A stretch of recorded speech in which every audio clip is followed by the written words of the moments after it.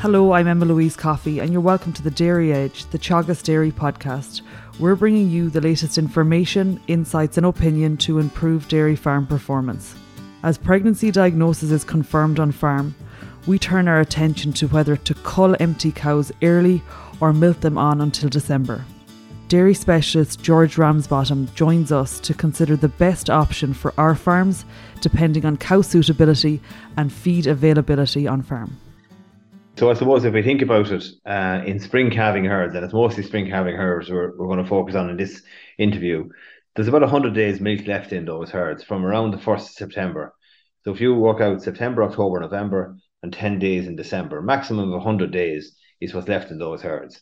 And there's probably slightly less than that if you're being honest, because maybe a third or a quarter of the cows will be dried off by early November to allow for condition and younger animals getting a bit longer of a dry period to allow them to recover their condition for the next calving. So around 80 to 100 days is what's left.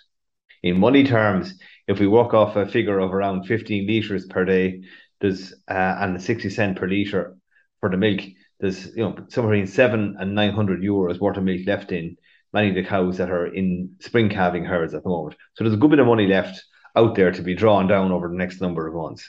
And if we look at it then from the context of feed supply, and we would have spoken with Joe Patton previously back in July, and at that stage things were very healthy when we were looking at winter fodder.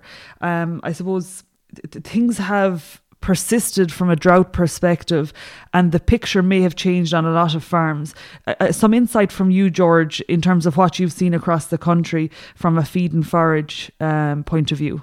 Well, I suppose just to recap there, Emma Louise, the survey that was done earlier in the year showed that on average on dairy farms, we were in a very good position with forage.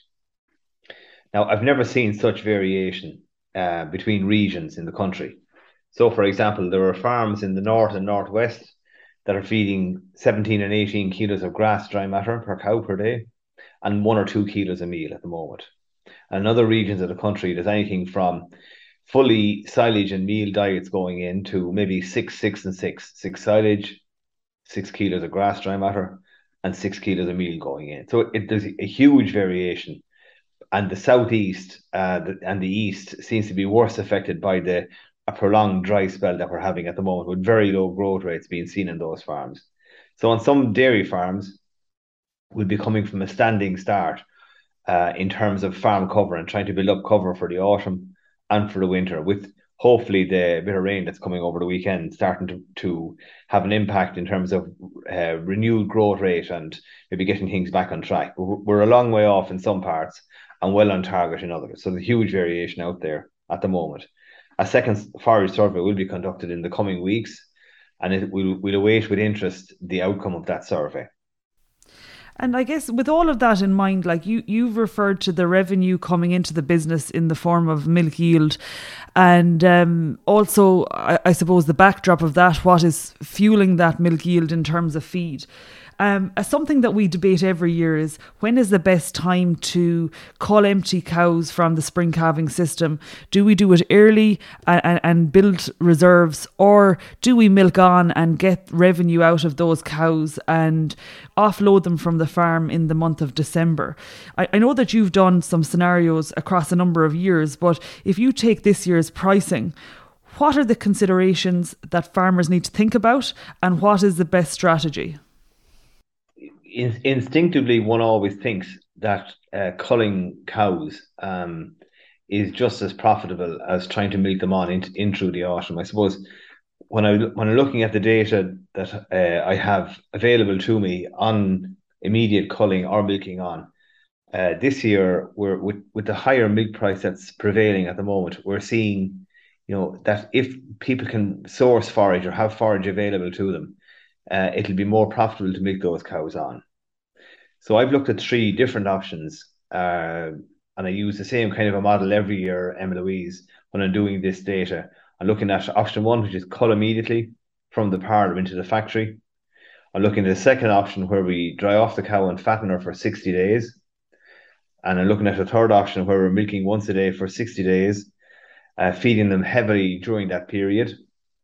and sell them straight out of the parlour then after a 60-day, once a day milking scenario, selling them straight out of the parlour to the factory. And if we look at the cull immediately scenario, we're seeing, with the kind of the prevailing carcass values, the carcass value of a 220 kilo cow, a 220 kilo carcass weight, would be worth around €950 at the moment.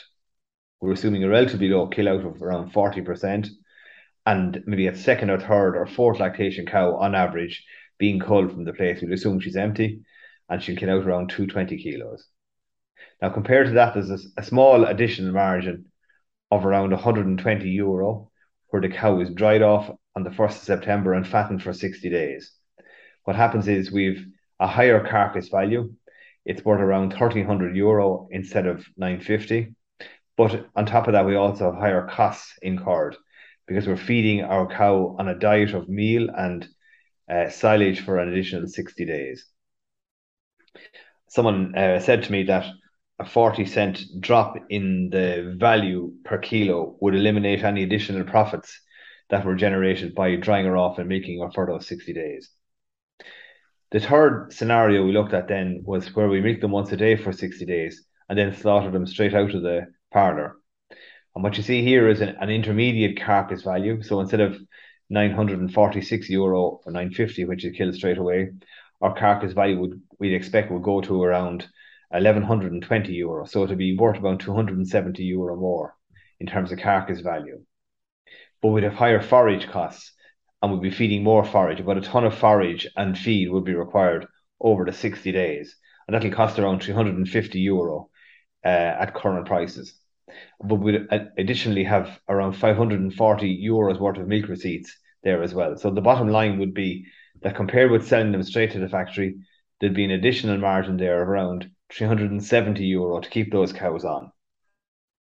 I suppose we need to look at the bigger picture on farms. And for some people, it won't be worth milking one or two cows on like that before they're slaughtered for an additional 60 days and putting them on once a day. It'll be the cleaner job would just be to sell them straight out of the parlour through the mart and let someone else take a bit of a margin on them.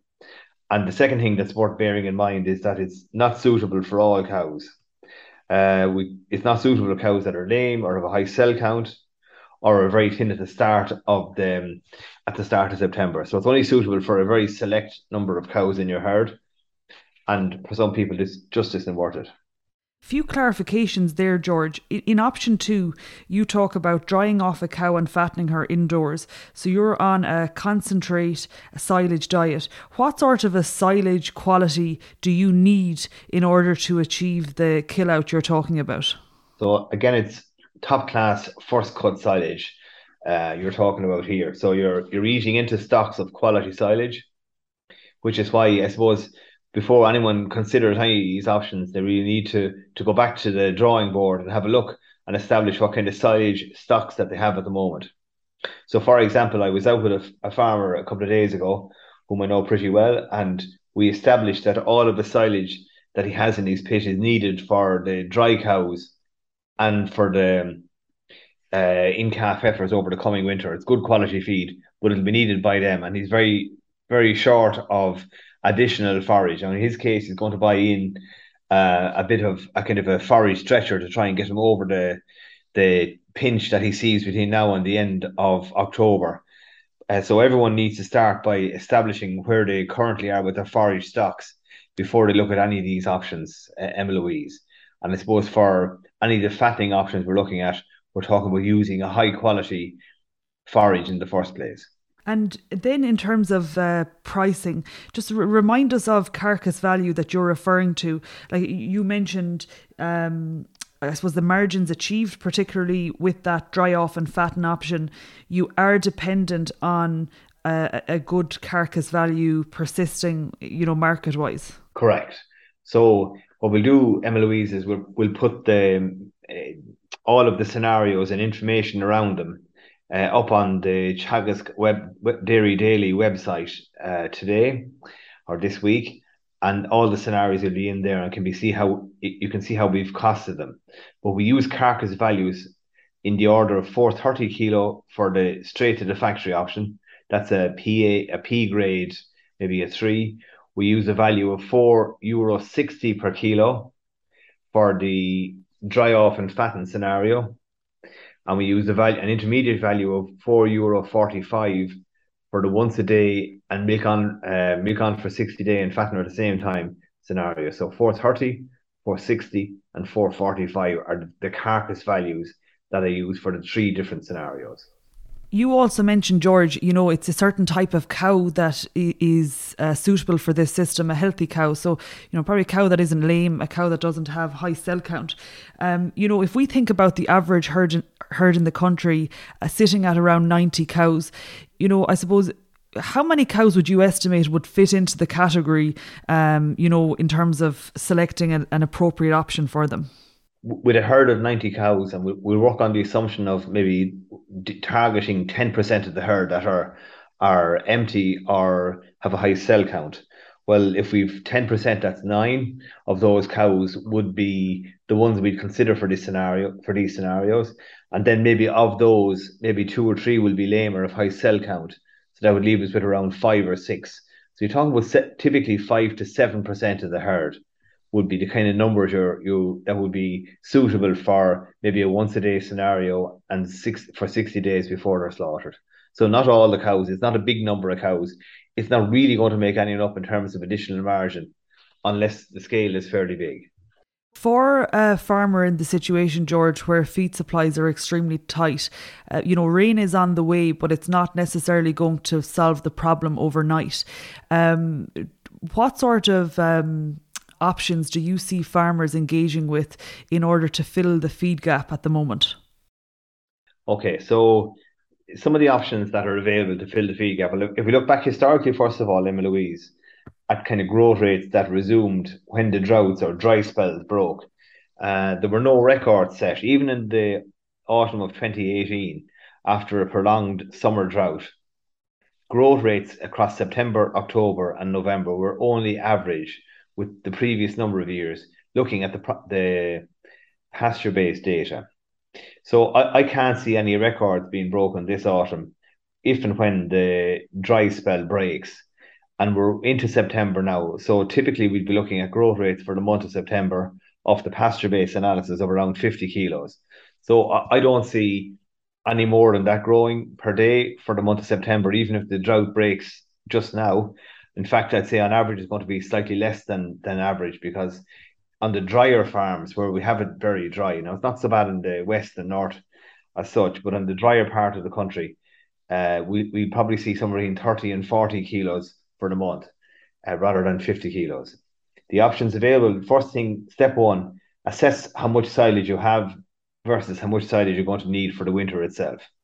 And then you'll fill the gap afterwards. So the options or scenarios that are there afterwards are straw is one option. It's coming in, relatively speaking, it's coming in at value compared to silage bales. People are looking for up to €50 a bale at the moment. Straw is probably better value than that, but you need to have a way of feeding straw. So you need to be able to have full access for the cows that are on straw, and then feed a supplement on top of it to keep the dry cows going, because the dry cows you'll be feeding it to.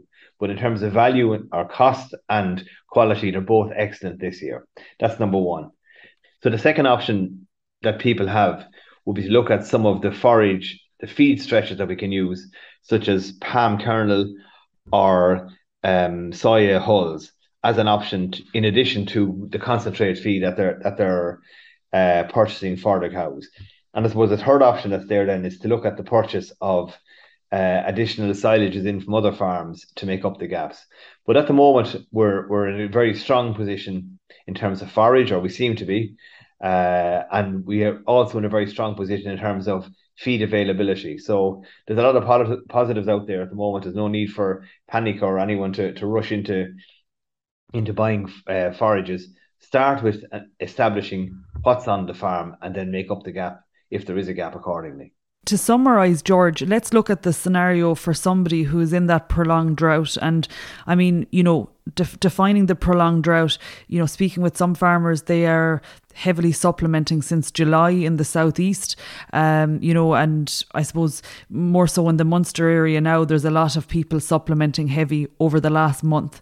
So for these scenarios where they are maybe zero grazing or feeding back the second cut silage and maybe eating into the first cut, is the option one in terms of your culling strategies the only solution for them, or do they consider option 2 and 3 as well? For someone in the scenario where they're starting to feed their silage stocks to the cows, their first cut silages to the cows, the quickest and simplest option for them would probably be to go down the route of a quick cull of a small number of empty cows, unless they can get forage at reasonable cost available to them. The forage saving with a 1st of September cull of a cow is around 3.4 tonnes of forage dry matter between the 1st of September and the 10th of April next year. So the earlier the cull takes place, the greater the forage saving is going to be. That's great, George. It is good to get an insight into some of the context in terms of income we can expect from now to the end of the year from our milking cows, and also the options in terms of feed strategies where things are tight. Thank you, George. You're very welcome, Emma Louise. That's it for this week's episode of the Dairy Edge podcast, and my thanks to George Ramsbottom for joining me on this week's show. In order to understand aspects of the Dairy Edge which are most appealing and beneficial to you, our listener, I would appreciate if you could take a few minutes to complete the survey included in the show notes to give your feedback. Don't forget to rate, review and subscribe to the podcast. You can listen on Apple and Google Podcasts as well as Spotify, and for more information go to the Teagasc website at teagasc.ie. I'm Emma Louise Coffey, and join me next time for your Dairy Edge.